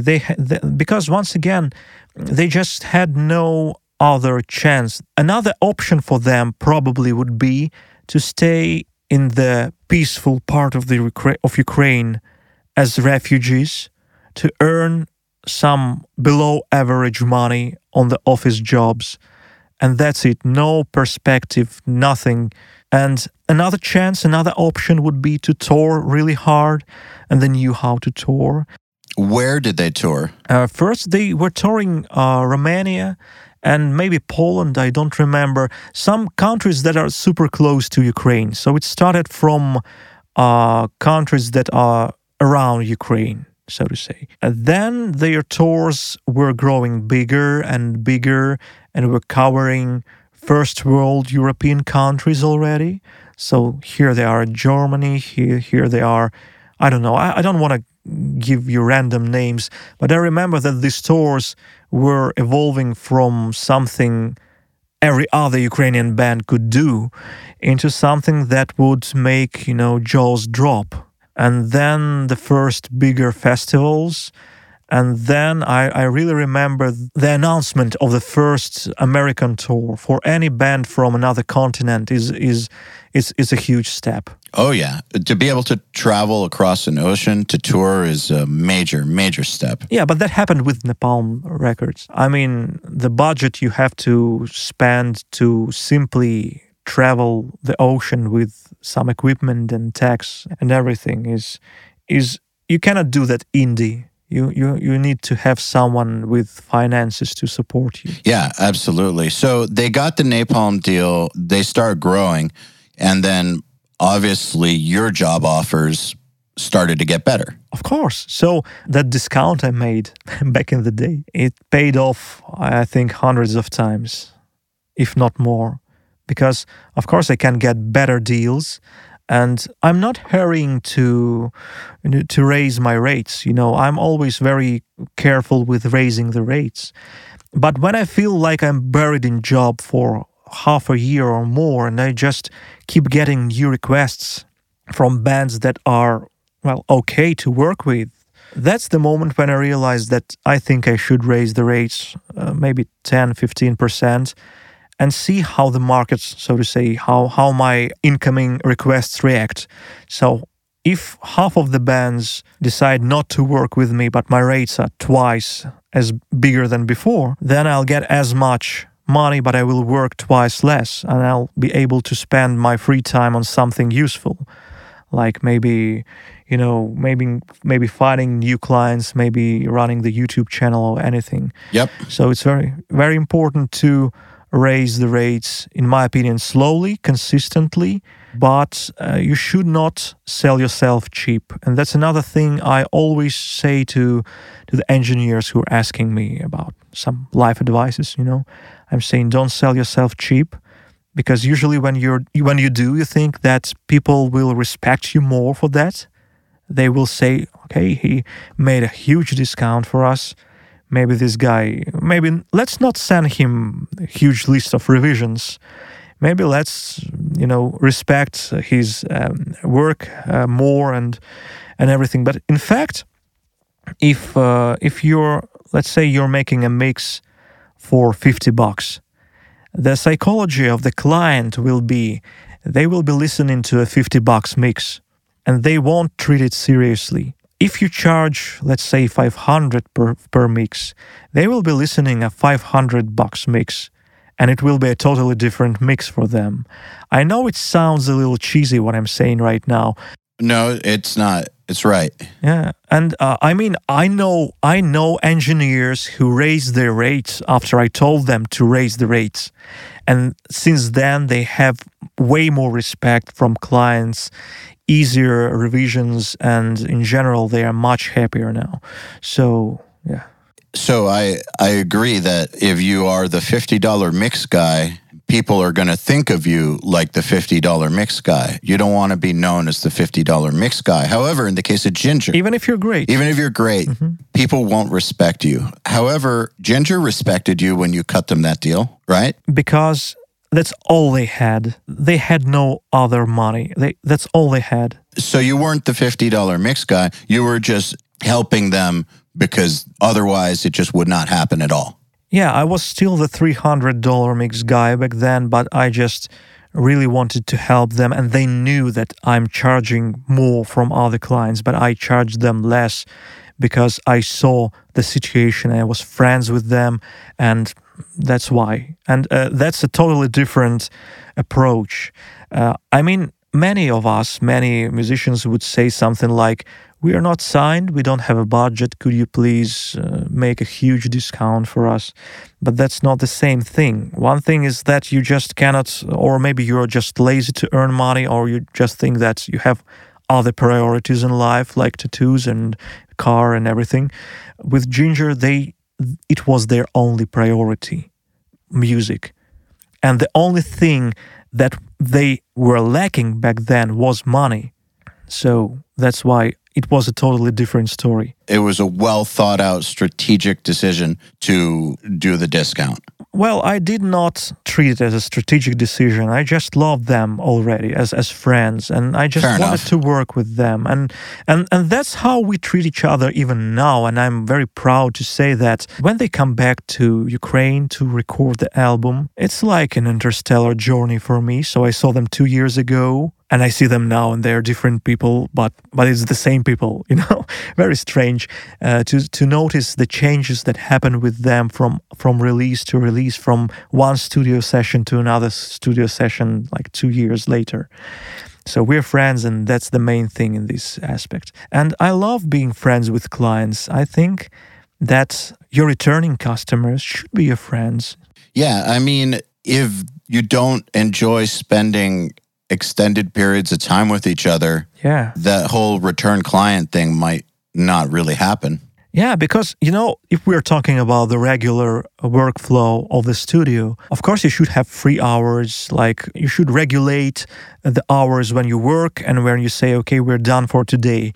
But with certain bands, it's very important to go completely nuts. And I mean, when I record Ginger, there is no rest, there is no sleep. We have like a couple of weeks to record the album and they go to another tour, so usually it's a crazy, very hard period of work. We may have some minor conflicts and then we solve the conflicts and we still remain friends afterwards. So you just could not work with a person you don't have an emotional bond with. You could not work that way with another person. Yeah, I agree with that completely. Where did you get your mixing skills from? And I know that this is kind of a crazy question because obviously you worked for years and years and years, but here's how I mean it. I've been to many tiny markets where we've talked about the person that's, happy to be the local dude, right? Uh-huh. And that's definitely not you. But also in a lot of these tiny markets, they don't really have an opportunity to, especially like before URM or anything, there's no real way for them to get the information to get good enough to even compete on a world level. So what I'm wondering is, because of where you live and where you grew up and where you're working from, how did you learn? Like, where did the knowledge come from? Yeah, that's a very interesting question. First of all, I must say that everyone who's at the beginning of the journey right now, you're living in the great time because there is so much information now, literally more than you can process. Yep. So the question of finding information is no longer a question. You can go to the URM, you can just search YouTube and you'll get so many cool videos, cool hints, cool multi-tracks and tutorials and everything.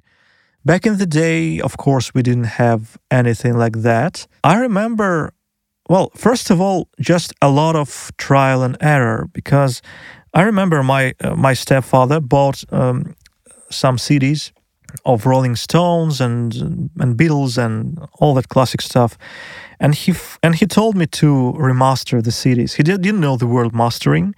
I didn't know the word mastering. He just told me, Max, these are sounding too quiet, and there's not enough bass. Do something to make them sound great. And I'm taking these great sounding records and I'm ruining them with Steinberg old 90s plugins, like multi-band compressor and EQ built in. I don't remember the program even, maybe early SoundForge or something. And that was how I found out about mastering. So all the things I knew, I found out back then were thanks to the lack of information. So I had no bad information to make me mistaken, so to say. Yeah, but you also had no good information to build off of. And my mixes sucked back then because of that. But many years later, I was learning how to EQ and I was comparing a lot. What I loved doing, and I still do from time to time, I take some great sounding album, I open it up in my host in the DAW, and I just find pieces of audio that are naked. Like I'm listening to guitars separately, to the drums, to the drum reverbs. Mm-hmm. I'm watching the levels. Like I just see how loud in the mix is the vocal take, for instance. Another cool thing would be to find the isolated tracks. I'm not sure if it's completely legal, but I'm coming from the country where the margin of legal versus illegal is slightly blurred. So I remember finding the multi-tracks from Guitar Hero, I guess, of Devil Driver, and everyone was like, "Oh my God, multi-tracks of Devil Driver! Let's slice these drums in samples, and let's tone match the guitars and everything." So it was another great way to learn. You're learning by tone matching the guitars from your favorite record, and then you see the EQ curve and you realize, so there was a 12 dB of something you didn't notice, for instance. So all these things were little bricks of knowledge I was slowly getting together. And I remember it was a very old tutorial video, Mix It Like a Record, maybe. I know that it was the only one about mixing rock music. How old? I'm going to look it up. I think maybe at least 15 years old. I bet it's great. I'm looking it up right now. It was interesting, and the guy has a very specific approach to mixing, very different from what we're usually hearing from producers at Nail the Mix. So he uses like a lot of plugins on every track, and he sculpts it slowly from stage to stage.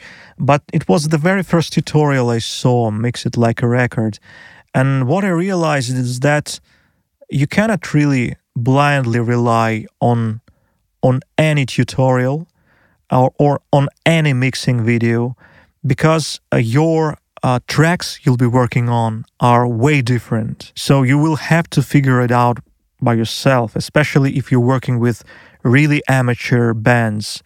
Then you're dealing with different problems that are not covered in professional tutorials. Instead of learning how to mix a well-recorded drum set, you should learn how to detect hit points correctly on the snare that's played very poorly, and each hit is different. Yeah, that's why we started Mix Rescue. Yes, exactly. And Enhance was because, I think Nail the Mix is great and revolutionary, but at the same time, if you're a total beginner and you're working with Opeth and Meshuggah tracks, that's just not real life. That's not real life, yeah. Yeah, it's totally not real life. And I know that some people who are at the beginning of their journeys will get Nail the Mix sessions and think that that's how it is, and then not know how to deal with real life.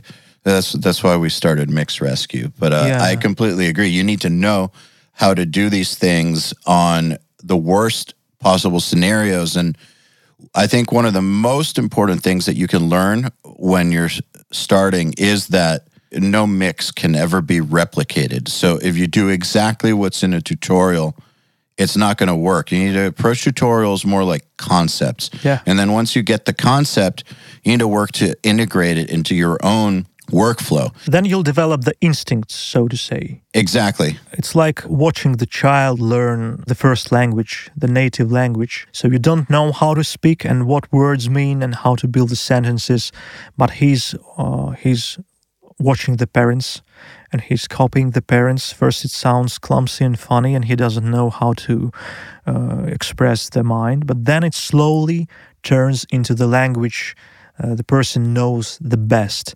So I think it's the best way to study everything. And engineering, the same thing. You have a lot of, let's say, we all have a lot of tutorials now. So the best way would be just to explore, like, let's say, Nolly's tutorial or Jens Bogren's tutorial. And then just by combining everything you've heard here and heard there, find something that you feel is right. I know it sounds a little bit like nonsense, but I feel like intuitive way to learn things like mixing or making music, composing music, maybe even singing. Intuitive methods of learning are the most effective because that helps you instantly get to the instinct part of your individuality instead of just developing the patterns that you don't completely understand, just copying someone else's workflow. Yeah, the copying somebody else's workflow thing is, man, it's so hard to get people to understand this because, it's so tempting. Yeah, there are certain things that are just perfect and they will work perfect for everyone, like the CLA tricks, the free CLA tricks about the snare that you can get off the Slate channel. You just boost everything. And one day I just realized that you could boost something to the very limit and no one's gonna die. And it was a mind-blowing experience for me. Live before and after that. Such things are very important to copy. You can take someone else's methods and use it successfully, but until it becomes a natural part of your own neural tree within your brain. So until what you imagine in your head as a mix, as a song, gets linked to what you do with your hands, with the plugins or with hardware, doesn't matter.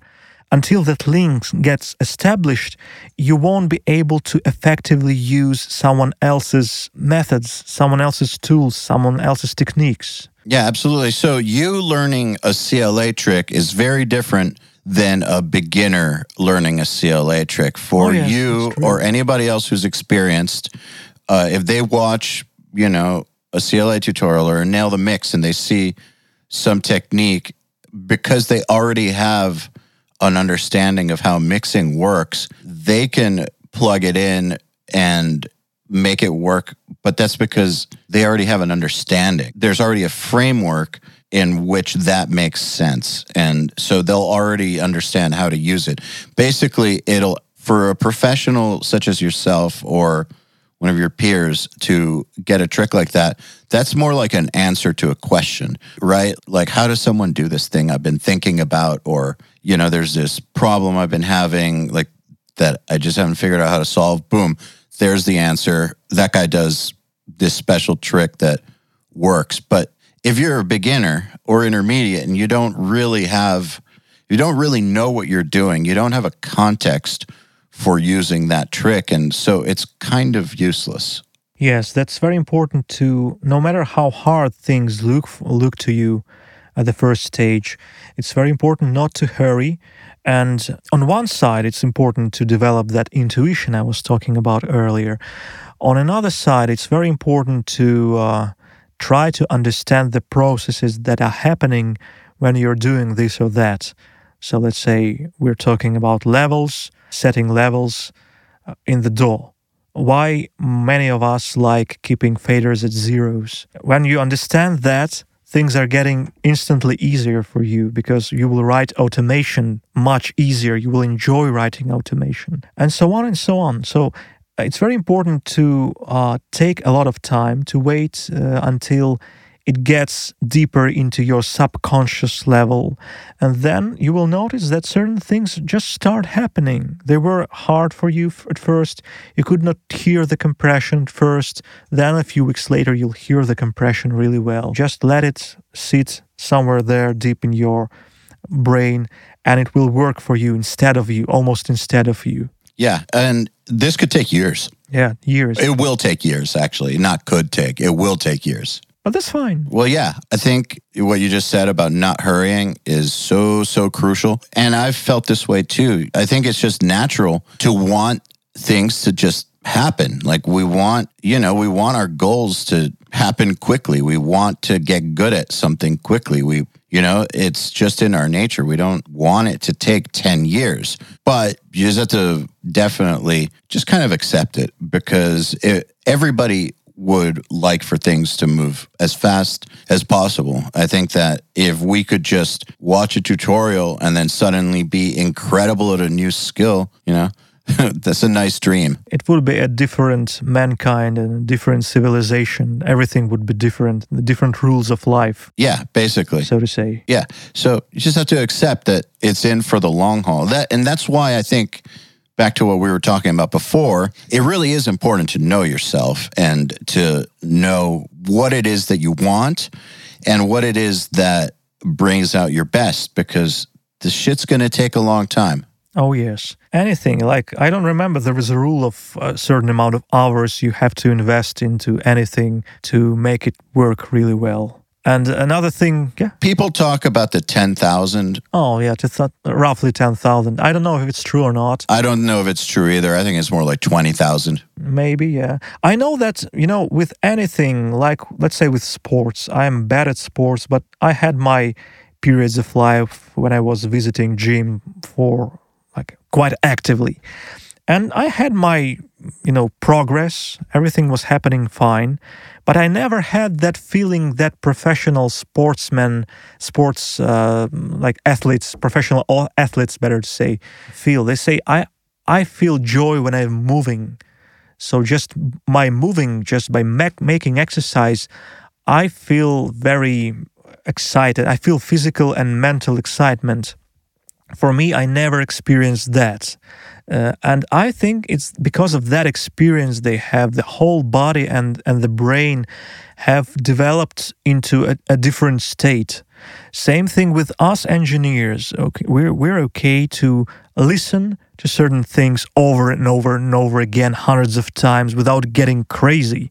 I know because when I started living with my girlfriend back in the day, and I was mixing and she was just sitting in another room, and one day she just came to me and said, "Man, I just cannot hear the same fragment of the song for 100th time. It just drives me crazy." And I just didn't even notice that I've been replaying one little piece I've been EQing. So it's very important to understand that these things take a lot of time, because you will become deformed, you will become shaped into a different human being. That's what we're doing by learning engineering here.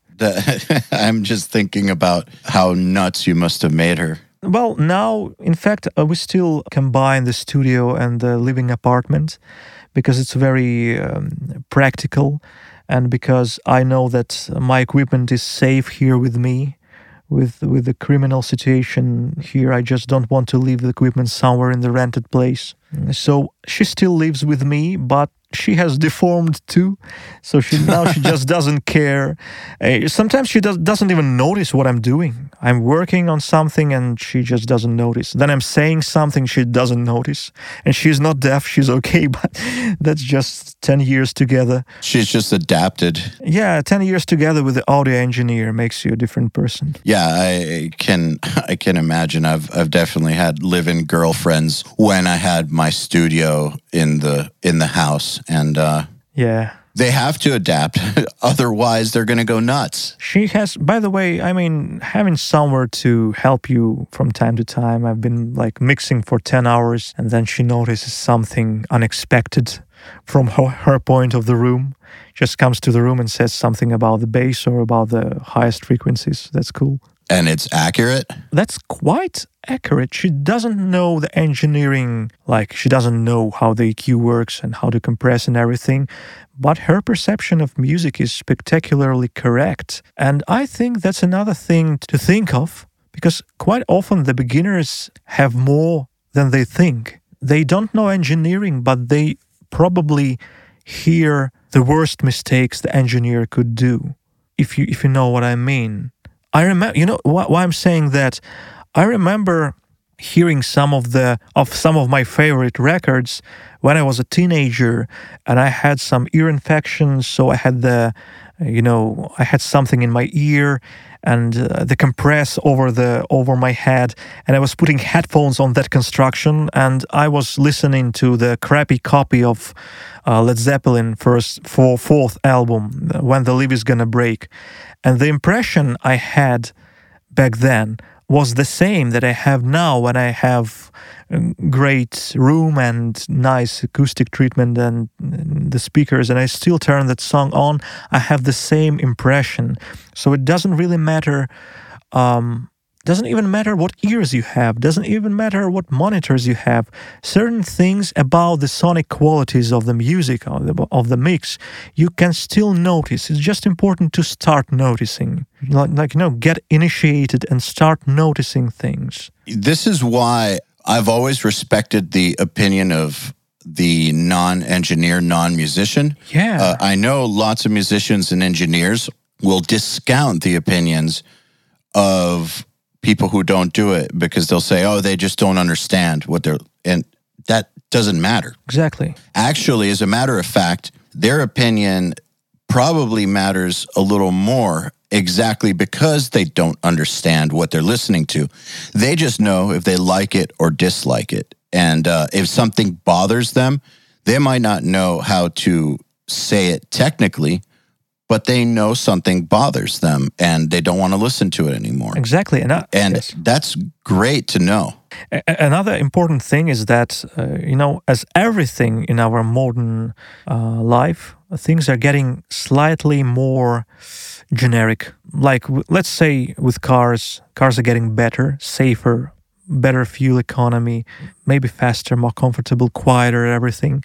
But they start being a little less emotional than back in the days when you had muscle cars in America and those crazy French cars and Italian supercars and everything.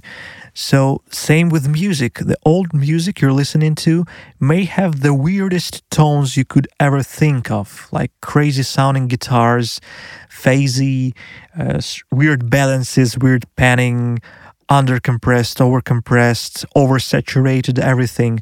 But they have so much life and character, and that's very important to understand that us being engineers, sometimes we get obsessed with fixing technical issues and making things sound right. But there is always the different opinion, the opinion of the audience, the opinion of the listener. And sometimes listener will prefer the record that sounds wrong but has a lot of character. Yeah, because it will stick out in their mind. They'll recognize the identity without realizing that they recognize the identity. And if everything is homogenized, especially to the untrained listener, they're not going to be able to differentiate. So nothing is going to stand out to them. Exactly. So in my opinion, it actually is preferable to do something that might not be as technically correct, but that has some character, because that's the only thing, if you're looking at a pattern, your brain can turn off. If the pattern is, I just heard 10 metal songs and they all kind of sound the same, your brain is going to turn off to those songs. By song 3, you're not going to remember how many songs you heard. By song 6, it's like, what's even going on? But then if you have something that sounds completely different, well, that is going to capture your attention. Yes, absolutely. I don't think that people should try to be different for the sake of being different, but I do think that character is a lot more important than technical perfection. Yeah, certainly no one should be different for the sake of being different. That never works well. Usually just works weird and funny and everything. But that's important for us engineers to preserve the character that the client wants to have in his song, especially if there is a character. Not always there's something special. But sometimes, like with Ginger, they want rough guitars. They just hate modern high-gain tone because they're so tired of the modern high-gain tone. He's been touring with 6505 for years and he just got tired of the tone. So let's say on Macro we used the non-high-gain Fender amp and we crank it up to power amp distortion, which is a wrong thing for many of us metal engineers. And we use the treble booster as a pedal, so not a tube screamer, but a treble booster, the Rangemaster treble booster, which is noisy as fuck.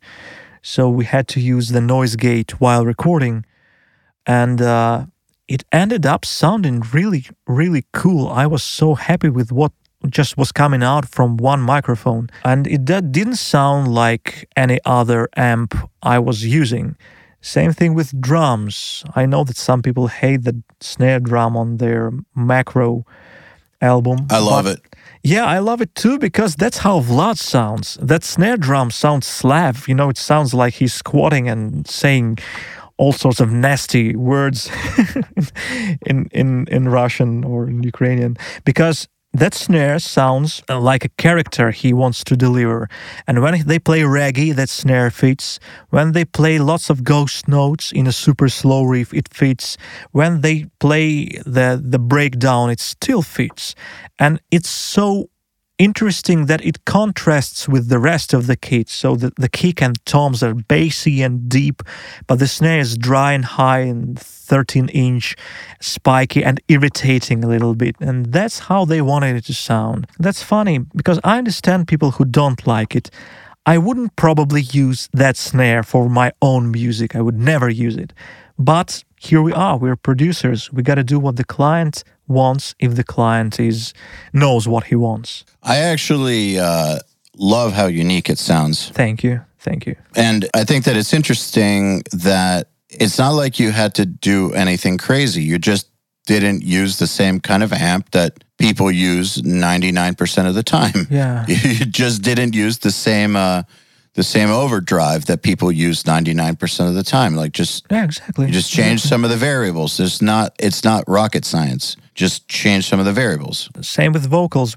I know that Tati is a first take person, her best takes are the first takes, and she just gets irritated quite fast if I want her to polish something, because, man, I mean, the raw emotion is more important than technical perfection. So we usually do like 2-3 takes per piece, and then we maybe do a double track, and then we invent some backing vocal lines and quickly record them too. So it's very raw. We didn't work hard on vocals, too hard. And I was also using all analog processing. So it's like most of the tone you hear on the record has been captured during the tracking. Everything else is just some spatial processing here, some tiny multiband just kissing the needles there. But what we wanted to do, I wanted to hear her sounding like on the record. While tracking, I wanted to know that it will work in the mix. That's why we instantly committed to the tone while tracking. And that's also what I don't do that all the time. I mostly like to record raw stuff. Most of that mix you hear is what we were using when we were tracking. Guitars, almost no EQ. Drums, I EQ'd them on the board, I used some parallel compression, but that's how they sounded coming from the board, plus minus a few little tweaks. And same with vocals, just, the preamp, some EQ, then 1176, some more Pultec style EQ and LA2A, and that's it. I love the idea of having it sound like the record when it's being tracked, even though it's not appropriate for every situation. Yeah. I've always thought that one of the best ways to get a vocalist to give you great takes is to make sure that whatever they're hearing in their headphones makes them feel like a rock star, basically. They should feel like they're on stage and it sounds incredible and they just sound like a god or a goddess, basically. I've always thought that is so much better than just giving them some raw shit with a little reverb. So true, especially with reverb, because they may be distracted by reverb and they may even intonate and worse than they do. So what I do, I like making the singer happy, and I do some singing too, so I know that anyone who enters the studio, I want to make the person relaxed. I want to make the person comfortable. I want to say that I will help with everything they feel unsure of. Be it backing vocals, so they don't know how to write backing vocals, I'll do backing vocals for them. I just write the scratch tracks for them to repeat. Or let's say they're not sure about the lyrics, because English not native language for someone. I will help with lyrics, so that's okay. And of course the mix in the headphones is very crucial for anyone. For Tati, of course, it's a different story because she's on stage all the time. So what we wanted to replicate that live balance in her inners. We wanted to make that inner balance closer to what she gets in the studio, and vice versa. I mean, I'm also present at some of their sound checks, so when we're at the sound checks, I'm trying to build a comfortable mix that resembles the studio mix. But speaking of the studio mix, she's very uncomfortable when she hears too many details. So getting that great finalized in-your-face sound into her headphones would be a wrong decision as well. So we replicated the concert environment in the headphones with a little reverb here, with some low-pass filtering there to take off some of the highest frequencies. And also she was holding the microphones in her hands, like this SM7B. That's much easier for her to behave like she's on stage. That's very interesting because I don't have a window in the studio, and we decided not to use the cameras. So she was singing and I was just hearing great consistent sound. Then I saw the video she made for herself and she was moving the microphone like crazy. I didn't even know she's moving the mic. So she has that natural feel of, when you have to step aside from the microphone, when you have to move it off axis a little bit and everything. That's very cool to work with great musicians. And that's actually the only situation when you can afford committing to the mix on the tracking stage, when the musicians are good. Yeah, yeah, for sure. Because your options, the more you commit to during tracking, the less options you're going to have for fixing things later. So yeah, yes, of course. It's got to be done with the right act. And I think what's also cool to hear is how willing you are to alter your method depending on who you're working with. Otherwise, it would be just the death of me. I mean, I would lose the passion to engineering. As soon as I have that feeling, I go and listen to the lo-fi, dark ambient or something, or re-listening the 70s music with mustached guys playing Gibson Les Pauls, Kansas, Blue Oyster Cult, everything. Just because otherwise I'm going just insane by doing generic job. It's a cool title, Unstoppable Recording Machine. It's a great title, but when you're turning into the Unstoppable Recording Machine, that might be the end of you. Well, I mean, you do need to chill out at times and not let yourself become basically a robot with it. I think it's not just you that'll lose the passion. Your clients will lose the passion for working with you. Absolutely. Clients do not like to feel like they're going to a factory-style studio. I remember very, very clearly that clients always wanted to feel like they were getting, a custom job. Absolutely. Not the same shit that you do for every single band. Like, they don't like that at all. Besides, the custom job is the best rewarded job. Once again, bringing the parallel with cars, Rolls-Royce doesn't give ads, as far as I know. They don't invest into making commercials. They're just Rolls-Royce. Everyone knows that Rolls-Royce is the best car in the world, so to say. So if you want to become the Rolls-Royce of sound engineering, then you will have to work hard to create a masterpiece each time. But in the end, it will pay off to you because you will be experiencing an interesting journey with each project you're working on, because you try new things and you're on a journey with the band. They're entering the studio, let's say for the first time in their life. They don't know you yet. They don't know how the studio operates. They don't know what to expect from that situation. That's why you have to be their guide. You're meeting them and then you're taking that journey together and you're showing them everything, explaining them everything, experimenting with them, maybe even making some errors together with them. But that's much more joyful process, and in the end, it will pay off much more.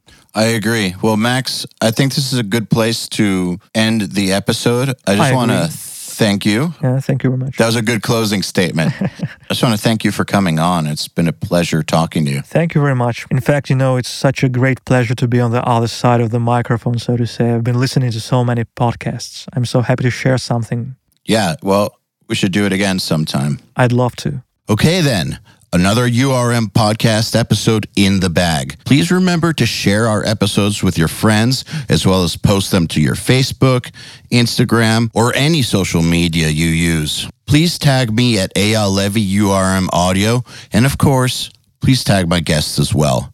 Till next time, happy mixing. You've been listening to the Unstoppable Recording Machine podcast. To ask us questions, make suggestions, and interact, visit urm.academy and press the podcast link today.